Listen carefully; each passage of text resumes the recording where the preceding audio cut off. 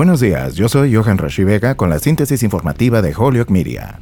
La tormenta Henri se debilitó hasta convertirse en depresión tropical el domingo por la noche, mientras se desplazaba sobre el noreste y continuaba desatando aguaceros sobre una región ya saturada por fuertes lluvias y vientos que cortaron el suministro eléctrico a más de 100,000 hogares e inundaron carreteras, cerraron puentes y dejaron a personas varadas en sus calles y vehículos. Henri tocó tierra el domingo en la costa de Rhode Island y el Centro Nacional de Huracanes advirtió que la lenta tormenta continuaría arrojando fuertes lluvias en amplias franjas de la región. La tormenta fue degradada de un huracán antes de llegar a Nueva Inglaterra, dejando a muchos con un suspiro de alivio. Hubo pocos informes iniciales de daños importantes debido al viento o al oleaje, pero las lluvias intensas y sostenidas de la tormenta generaron preocupación por las inundaciones que amenazaron con detenerse en la región antes de girar hacia el este y trasladarse hacia el Océano Atlántico el lunes por la noche. Algunos de los totales de lluvia más altos se esperaban tierra adentro. Por su parte, el presidente Joe Biden prometió el domingo brindar ayuda federal lo más pronto posible a los residentes de los estados del noreste afectados por Henri.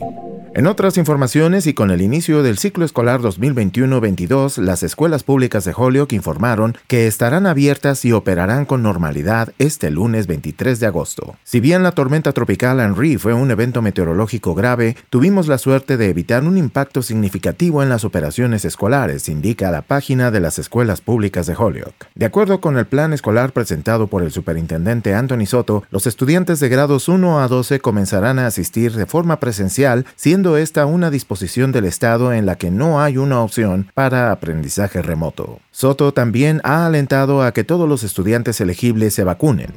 Yo soy Johan Rashi Vega y esta fue la síntesis informativa de Holyoke Media a través de WHMP.